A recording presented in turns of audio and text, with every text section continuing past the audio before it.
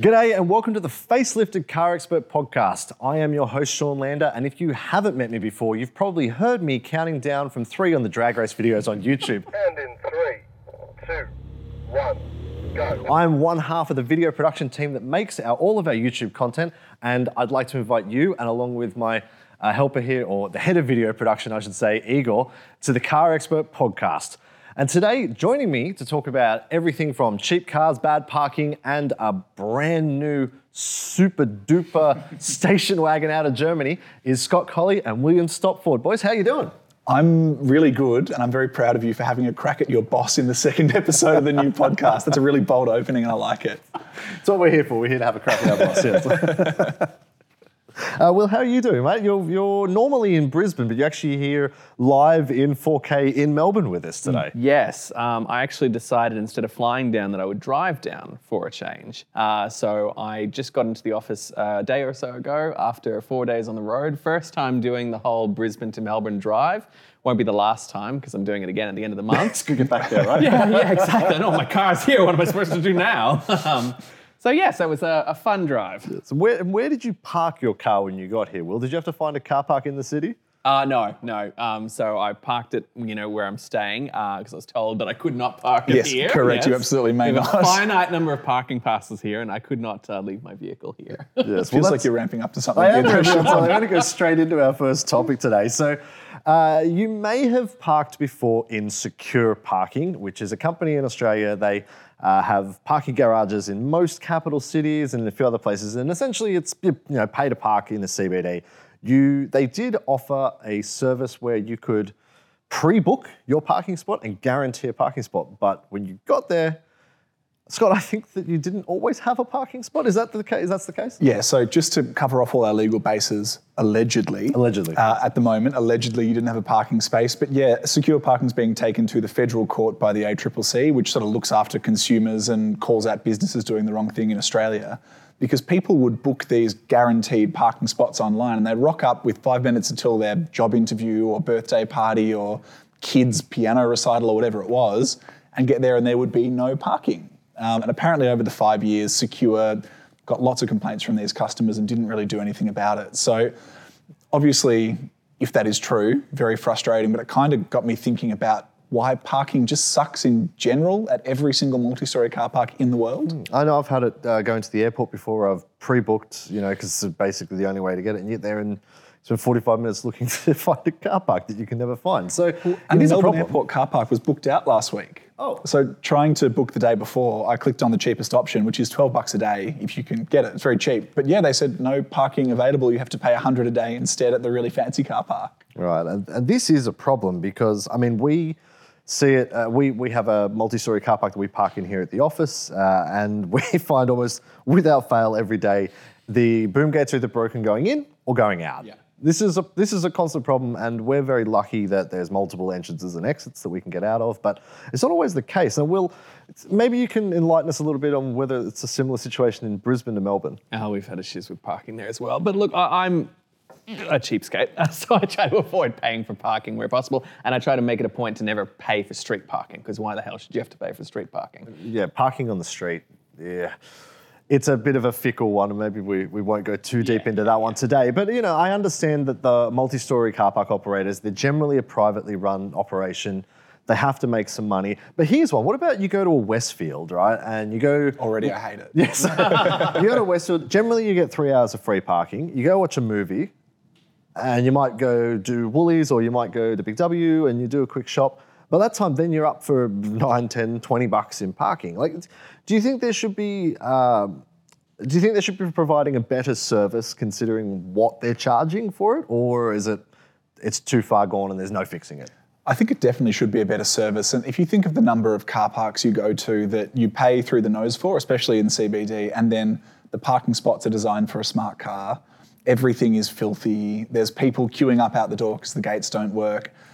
I would say it's not good enough, but obviously it is because people keep paying. But yeah, definitely the expectation is when you're paying for a service, you get the service that you're paying for. And that, I think, is almost never the case in Australia, at least. Of course they're going to keep paying, Scott. What are they going to do? Take public transport? Exactly, or walk. Yes, well, welcome to the Car Expert Train podcast. This week we're talking about the diesel. No. It could have just been Train Expert podcast. Yeah, we're branching. We've got to keep it alive. We're like a Chinese car brand. There's sub-brands on sub-brands on sub-brands here. So you just raised another really interesting point there, Scott, about the spaces within a parking spot. Now, I drive an old Falcon. I think you have a Pajero wagon. Will you drive a Genesis, which is just a sort of a regular size sedan? It's not too crazy. Home brand Bentley, Yeah. Do you I know that I go to so many car parks and big Westfields, Woolworths, and I struggle to fit my Falcon in there. That's when did car parks shrink, or did cars get bigger, or what? Cars are getting bigger across the board. I mean, you look at the new Hyundai Kona, for example, and it's a fresh example in my mind because we've been driving it this week. It is significantly wider and longer than the car it replaces, and that means that the car above it gets bigger and the one above that gets bigger. So cars are getting bigger, and even if yours isn't bigger, because I know the Falcon hasn't grown over the last few years. Not lately, no. But the ones on either side of you, where once upon a time maybe they were an old Commodore that was quite narrow, they might now be a Palisade or a Ram 1500 or a Ford Ranger or something like that eats more into your space. So if everything grows incrementally, it makes the people staying the same size in their Falcons, for example, feel a little bit smaller.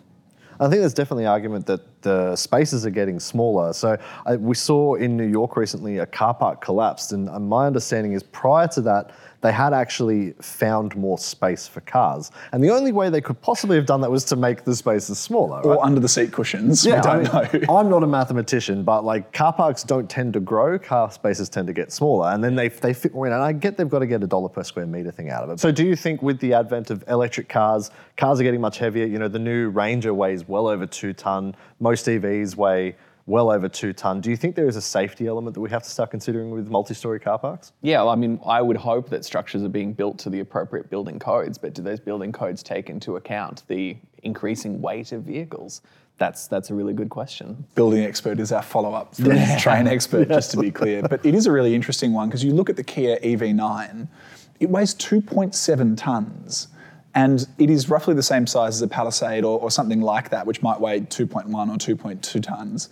But 500 kilos is nothing to be sneezed at on the scale of an 8-storey car park. So we actually wrote a story about this not all that long ago, and a whole lot of people jumped in the comments and said it was scaremongering. But I do think that we are going to have to consider this going forward, because if everything from the very smallest hatches all the way up to the very biggest cars are 500, 600, 700 kilos heavier than before, that is going to cause problems. It is, but it's something that's also to consider causing problems with the weight is Australia's roads. And I know, Will, you just did a drive from Brisbane to Melbourne. So tell us a little bit about, this is your first time doing a long Australian drive, is my understanding. So, so how did you find that? And I know it's mostly highway, but how did you find that drive? I actually texted Scott right after I crossed the border into Victoria, because as soon as I crossed the border, the roads just got noticeably worse, to the point where I'm dodging big potholes, and it was just horrid. Yeah. Whereas New South Wales, at least the roads I was on and the ACT, really quite well-surfaced roads, maybe even better than Queensland. Oh, God forbid. Yeah. Something better than Queensland. Imagine something in New South Wales being better than Queensland at the moment. I'm curious, was the other thing you noticed when you crossed into Victoria, all of a sudden everyone went from looking at the road to looking at their speedo? Because there's a noticeable change as you cross the border. Everyone ups the speed by 10 kilometres an hour in New South Wales because they know they're not going to get pinged for being just over. And then you hit Victoria and everyone tightens the belt a little bit. I didn't notice that, but I did notice the weather instantly get worse. So, Yes, there's a cloud band that moves along the border. Yes. Oh, Victoria. Yes, this is, we've had our 3 sunny days of the year. We're back to cloud for us. 3? If you're not in Australia right now, this is most of what we do, is just complain about other states, basically. So, Will, this is your first big Australian drive. How did you find the experience? I know that you stopped at Coffs Harbour at the Big Banana. I believe you stopped at Parliament House. You made some really, a bit of an adventure out of it, didn't you? Yeah, I suppose I went to those things that kids usually go, places that kids usually go to on field trips that for some reason I never did. Because I'd never been to Coffs Harbour before, so I'd never been to the Big Banana. I'd been to Canberra for a bunch of vehicle launches because car companies love to do launches out of Canberra, which I guess makes sense because it's centrally located. But I'd never been to Parliament House, so I just figured may as well make a little bit of a trip out of it. And I'd done big American road trips before, but I'd never actually done, and I'm obviously from here. I've spent most of my life here. So it was nice to actually get out and see more of Australia. I mean, a lot of Australia's highways, mind you, but... Did you have any politicians try to get in the back of your Genesis when you were in Canberra? Because it is the perfect hire car. I did take a photo right in front of Parliament House. I'm just like, this just looks like an official car. So you drove down the coast road. When you head back, you're going to go inland this time, do it a bit differently? Whatever the quickest way is, okay, basically. So to Tullamarine on a plane back to Brisbane.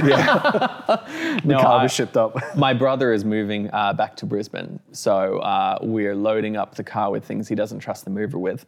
And we're just going to try and do that trip as quickly as possible, basically. So fair enough. Won't be as fun or as scenic. No. Well, speaking of things that are not as fun or as scenic, cheap cars in Australia seem to be making a bit of a comeback. That is a great segue. It's a really good segue. I don't sleep at night. I just come up with segues. So. You're going to have to work harder. Anyway, sorry. So GWM have just released the Aura, which is a funny-looking little hatchback. I guess it kind of looks like Hello Kitty's car.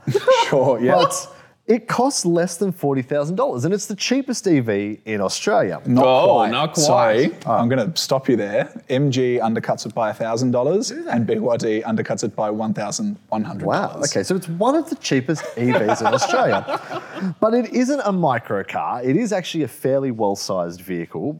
The packaging is not great, and I'm not just talking about the looks. There's not a lot of space in the boot. There's not a lot of rear legroom, so there are quite a lot of compromises. And I think that's the thing that we've got to consider. Mahindra have got the XUV 700. It's under 40 grand, but it's a 7-seat. Again, just full of compromises. And I think, is that something, guys, that we're looking at now? We've got cheaper cars coming back, to a degree, cheaper cars, but they're heavily compromised. Is that fair to say? I think you're being very generous to call a $40,000 hatchback cheap. It definitely is cheaper than the electric cars on sale at the moment, but we're still a long way off from a cheap electric car in Australia when you consider that for a very long time you could get a new car for 15 or 16 grand drive away. Mahindra and GWM and the Chinese brands we're talking about are the ones that are going to do it though. Given what we've seen from established car makers in Oz now, everyone wants to move up market because building a new car is really hard all of a sudden. There's really strict emissions standards globally, there's safety standards, and we're really demanding. We want more in our cars as well, and that makes them expensive. So as those brands have moved up market, the Chinese and the Korean and the Indian brands have sort of slotted in underneath. And I think that trend is definitely going to continue. So talking about a car that used to be $15,000, the Mazda 2, it kind of does the opposite of become a cheap car. It's still relatively cheap compared to the $40,000 XUV, but the new Mazda 2 was just announced with a price of $22,000. And if you look at 2013 Mazda 2, it was about $16,000. So that's a fairly big jump up in 10 years. I will defend Mazda in that instance there, because if you look between that year that you mentioned, 2013, and now, so obviously we've gone into a new generation, so you expect prices to go up a little bit there, fair enough. But a few years ago, Mazda added a bunch of standard safety equipment to the Mazda 2 and increased the pricing. So if you're comparing a current Mazda 2 to a Mazda 2 from 10 years ago, even setting aside the whole inflation issue, you're still looking at a car that's comprehensively much more equipped, much better equipped, I should say, than a car 10 years ago. But my question on that is, because we hear this from car makers all the time, again, Hyundai with the new Kona, it's more expensive, but it's bigger, it's got more equipment, it's more efficient. That's awesome, but it doesn't put $4,000 extra in the person's pocket to actually be able to afford to buy it. So I get what you're saying, that cars are safer, smarter, more efficient now than they used to be, but that doesn't change the fact that if you could afford a car 5 years ago, maybe you can't now because they are more expensive, and instead people are looking to the used car market, which is also really heavily inflated. I mean, the cheapest cars in Australia now are the Kia Picanto and the MG3. And look how well the MG3 sells. And it barely scrapes in under $20,000 drive away, whereas back in the day you could get a Hyundai for $9,990 drive away. So I know inflation kind of negates some of that, but regardless of what more is in cars, it's getting harder and harder for people to access an affordable, safe new car, and I don't think that's a good thing. I have to get past that mental block, because whenever I see like an MG3 priced around $19,990, I feel like this old man energy wash over me. I remember when you used to get a Nissan Pulsar Plush for $19,990. But it's true. I mean, that used to be a small car, was around $19,990 drive away, and now you're lucky to get an MG3. The Toyota Yaris jumped up in price. Again, it got a lot more safety equipment as well. But You're absolutely right, Scott, because the people that want an affordable car that are not really demanding about what it has, they're still there. Absolutely. MG is serving them with a car that is over a decade old and doesn't have much in the way of safety equipment. But fundamentally, that's all the people that would have bought a Hyundai gets. Yeah. That type of buyer, I should say, maybe not the exact same people, but that type of buyer, they're now looking at an MG because what else is there? And MG, talking about the MG3 a few years ago, when they're obviously ramped up and well and truly in the top 10 now, but a few years ago as they were growing, we actually interviewed their marketing boss and he said, look, with COVID going around, with people, battling the cost of living, etc., some of them see the MG3 as a really good alternative to public transport. And that's a paraphrase, not a direct quote, but it kind of sums up what a lot of people want from a car. They want to get somewhere and do it themselves, not do it on a train. Sorry, was he selling the MG3 by saying, well, it beats the bus? He absolutely was not. And if you're listening, that is not what I was saying. So it seems, though, that Aussies don't really, or the majority of buyers don't seem to mind. They're not looking at a $15,000, $20,000 car because if you look at Ram, for instance, they sell nearly 1,000 Ram 1500s a month and they start at $100,000. Rangers, your average Ranger now starts at well over 50 grand. So it seems that whilst there's not as many cheap cars around, Aussies don't seem as concerned. Is that fair to say? The way we buy cars has changed. Back in the day, people would pay a chunk of cash for a car and then maybe finance some of it now. And I don't know about right now because interest rates are rising, but for a long time, leasing was really cheap. And that opens the door for a whole lot of other things. You can pay a lot more for a car because the amount of cash in your pocket doesn't matter as much as long as you can make the monthly payment. So those factors have helped drive up the average price, but also with the Ranger and cars like the Hilux and even the Ram, there's been lots of programs from the government that make them really attractive. The instant asset write-off, which was ramped up again during COVID and has just been cut back, meant that if you are a sole trader or a tradie and you use your car for work, it's an incredible financial benefit to spend however much on a ute because all of a sudden it becomes a write-off at tax time. So there are other factors at play. It's not just people have more money to spend or want to spend more money, but more there's ways they can make their money work for them buying more expensive cars. Mate, I need this Ram 1500 TRX for work, okay? Yeah, you strike me as a Ram 1500 TRX sort of driver. Trade the Genesis for it. Where would I park it? Yes, on the street. They won't be able to reach the window to put a ticket on it, so you'll be okay. But if you want something fast that's not quite as tall as a Ram TRX, the M3 Touring from BMW might be the car for you. Another flawless segue, Sean. It actually costs about half the price of a Ram TRX, coming in at around $180,000 for the base model. It only comes in one trim, the competition guys, but really, why would you want anything else? And if you're not sure what a Touring is, if you're listening to this podcast rather than watching, the Touring is basically the station wagon version of the M3, which is BMW's fire-breathing super saloon, more or less. So, Scott, I believe you had a drive of the M3 Touring. I spent a lot of time in the M3 Touring and I fell in love. You're still smiling from it, actually. Well, yeah, it's funny how that happens, isn't it? Yeah, it's one of those cars that the car world has wanted for a really long time. And I know we're here talking about $20,000 MG3s and that means a lot to a lot of people, but motoring enthusiasts are a weird bunch. So they, for a long time, have been saying to BMW, we'll build a rival to the Audi RS4 because it's kind of the cool sort of staple wagon. BMW's finally done it, and it's the most practical sort of super sports car I've driven. It's also one of the fastest. It just ticks so many boxes, and it looks really cool to boot. I just fell deeply in love straight away. It's such an enthusiast thing, isn't it? A high-performance wagon. I'm so glad that BMW has built it. I'm so glad because Audi and Mercedes have had this market to themselves for so long. But there's no getting around the fact that an X3M is going to outsell this considerably. An X4M is probably going to outsell this considerably. So it's catering to it's a subset of enthusiasts, but I'm just glad it exists. And you look at the numbers. I know Sean has very helpfully prepared us a cheat sheet here, but 3-litre straight six, 375 kilowatts, 650 Newton meters. I love the number, tons of boot space. You've given us there. Couldn't find the figure there, could you? No, look, it is a huge amount of boot space. It's not as much as an X3, surely. Sure. But, compared to the sedan version, for instance, there was a huge amount. And I know that one of the features that I used to love on a 100 Series Land Cruiser or an old Range Rover was that the rear glass lifted up. Yeah. And from a filming perspective, that was really good because you could hang out the back and shoot tracking a car out the back without really endangering your life.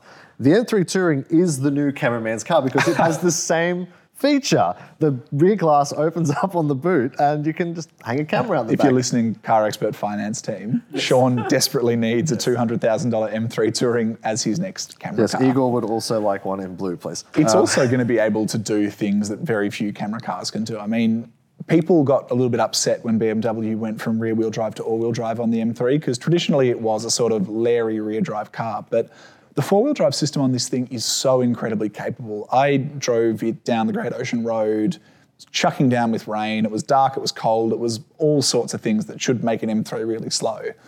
But it just demolished the conditions because it's got so much traction, and usually that means it feels a little bit dead. That's always been the criticism of Audi RS cars, but the M3 system, you can chuck it in two-wheel drive if you want, but I wouldn't recommend it on the public road. But even in its safest, most boring setup, you put your foot down and it feels a little bit rear-wheel drive. It gives you a little bit of movement without trying to spit you sideways off the road. It almost feels, and this is stolen from someone else, like a sort of Nissan GTR wagon, the way that it just absolutely eats up all conditions. All right, so instead of being the last car you buy, it might actually be the greatest car you buy. It's the only car you buy. They're the only car you buy. So I'm curious, if you're watching this on YouTube, we'll bring the images up on the screen now. If you're not, we're going to stick the links down in the description of the podcast, so do check it out. I've asked both Scott and Will to spec their M3 Tourings, how they would have them spec'd, so you can check those out. I went for a very expensive blue option. The paint colours on this car, some of them are free. Now, there are... It's incredibly generous at $180,000 before. There are 14 standard colours. Yep. Some of them cost up to $5,000. And then if you want to go and make your own individual colour, do you know the price tag on some of those? Oh, Because I didn't want to know. I was very concerned because it didn't just show it straight away. If you have to ask Sean, you can't afford. Yeah. And look, the one that we had actually was, I don't know if it was Daytona or Thunder Night metallic purple. I'm not quite sure which one it was, but it was metallic purple. It's an individual colour over a white interior, and it was just stunning. When I went to do this spec challenge, I went to spec it exactly like how that press car was spec'd, and for some reason it doesn't show up, so I guess it is a... It must be a special order colour. We've taken you off track, sorry. That's all right. If you give BMW a call, they might do a really good X-Demo deal on that car. I wouldn't say gently driven. No, and if you are on YouTube, hit the link in the description to see exactly how not gently driven that car was. We had a great time filming that down at our proving ground. It does have a really trick feature in it where you don't just turn off the traction control in an M car. You have different modes of traction, and there's one called a drift analyzer. Now, Will, I know you're a drifting enthusiast. Did you get that idea from? Well, I mean, you are the proud owner of a Genesis. So. Oh, yeah, I go drifting in my luxury sedan all the time. More and more modern cars are putting in these sort of features. You know, you're seeing in a lot of AMG vehicles as well as these M cars. Do you think this sort of stuff's actually necessary? Do you think it's just cool to have? It's just cool to have. Fundamentally, I don't think anybody's really going to be using features like this on a professional level. But if your high performance, super wagon has got launch control and a drift analyzer and all of this, and the one from the other brand doesn't, well, then you might be more tempted to go and get the BMW because it's got those cool features. It's just a way of standing out. I'm sure it's a lot of fun. I'm sure most owners will probably use it maybe once or twice and never again, but they'll be glad it was there. Yeah, I'd love to see the correlation between BMW M3 Touring owners putting their car in rear-wheel drive traction off and then crashing it, like a relationship between the two. But it is something really cool that I suppose it shows that these car brands care. And one of the things that a lot of car enthusiasts sort of complain about is cars are getting heavier, they have to be all-wheel drive, they have to have all sorts of features they didn't previously. But car brands are getting very good at finding ways to offer a version of what we enjoyed before that still kind of makes enthusiasts happy while also making it safer and smarter and more efficient and all that sort of thing. I realise that also is key for them because they want to sell these cars and they have to make these enthusiasts happy in the case of the M3. But I think a shout out to the engineers who are actually going to the effort of building a massive family wagon that can be turned into a rear-wheel drive drift car, just in case someone does want to do it. That's pretty cool, and it does show that someone at BMW M still cares. It kind of makes me think what companies are doing in the electric vehicle space as well, because people complain that electric vehicles are so homogenous, but you're seeing companies wanting to introduce features like simulated manual gear shifts and fake noises and things like that. So it makes me wonder what BMW M is going to do with its electric cars when they eventually come out, how they're going to make them stand out from the competition. Now, before we move on from the M3 Touring, can I just give one word of warning, please? Because I've seen how you've spec'd your car and you've made a mistake. Which one do you think it is? The wheels. No, not the wheels. No. It's the seats. Oh, see, I like the carbon seats. I think are you they're the so ones cool. with that thing? No. I'm only a little guy. I fit in them quite easily. Scott doesn't fit in any seats. So, that's true. That's his problem. So BMW will charge you an obscene amount. I think it's about $16,000 for a package that includes some carbon fibre bucket seats, and they look incredible. You carbon on the outside too. Great. It's carbon roof. That's carbon awesome. seats. Yeah, it's all good. But they're too tight for one. If you are broad-shouldered, they sort of hold you in very tightly. But to get into them, you've got to climb over the bolsters. And once you're in, you sit with this carbon sort of appendage between your legs, for want of a better word. Yes. Put it this way: if you are a man, you want to hope the seatbelt works really well. Absolutely. In the event of an accident. I experienced them in a manual M2, and in that car, it's even worse because you've got to go over the top of the middle of them to get to the clutch because the pedals aren't aligned. Right. Steer clear, be more comfortable, spend the $16,000 on a nice holiday. Or the fuel for the car, or tyres, which you're probably going to need pretty quickly. This is sensible consumer advice. So if you haven't seen the video, it's out now on our YouTube channel. Do head over to Car Expert on YouTube and check it out. Paul does a really in-depth review. I filmed it, so it's fantastic. So I'd like to thank you guys, Scott, Will, thank you for coming in and joining us. Will, you're going to be heading back to Brisbane very shortly, so next time we see you might be in a digital form, might be in person, we'll see, but I want to say thank you guys for coming. Now, if you haven't already, subscribe to us on YouTube or on whatever podcast stream you're listening to us. Give us a like, leave us a comment. We'd love to know what you think. We'd love to know any feedback you have. And guys, I'll see you next time. Looking forward to it. Thanks, Sean.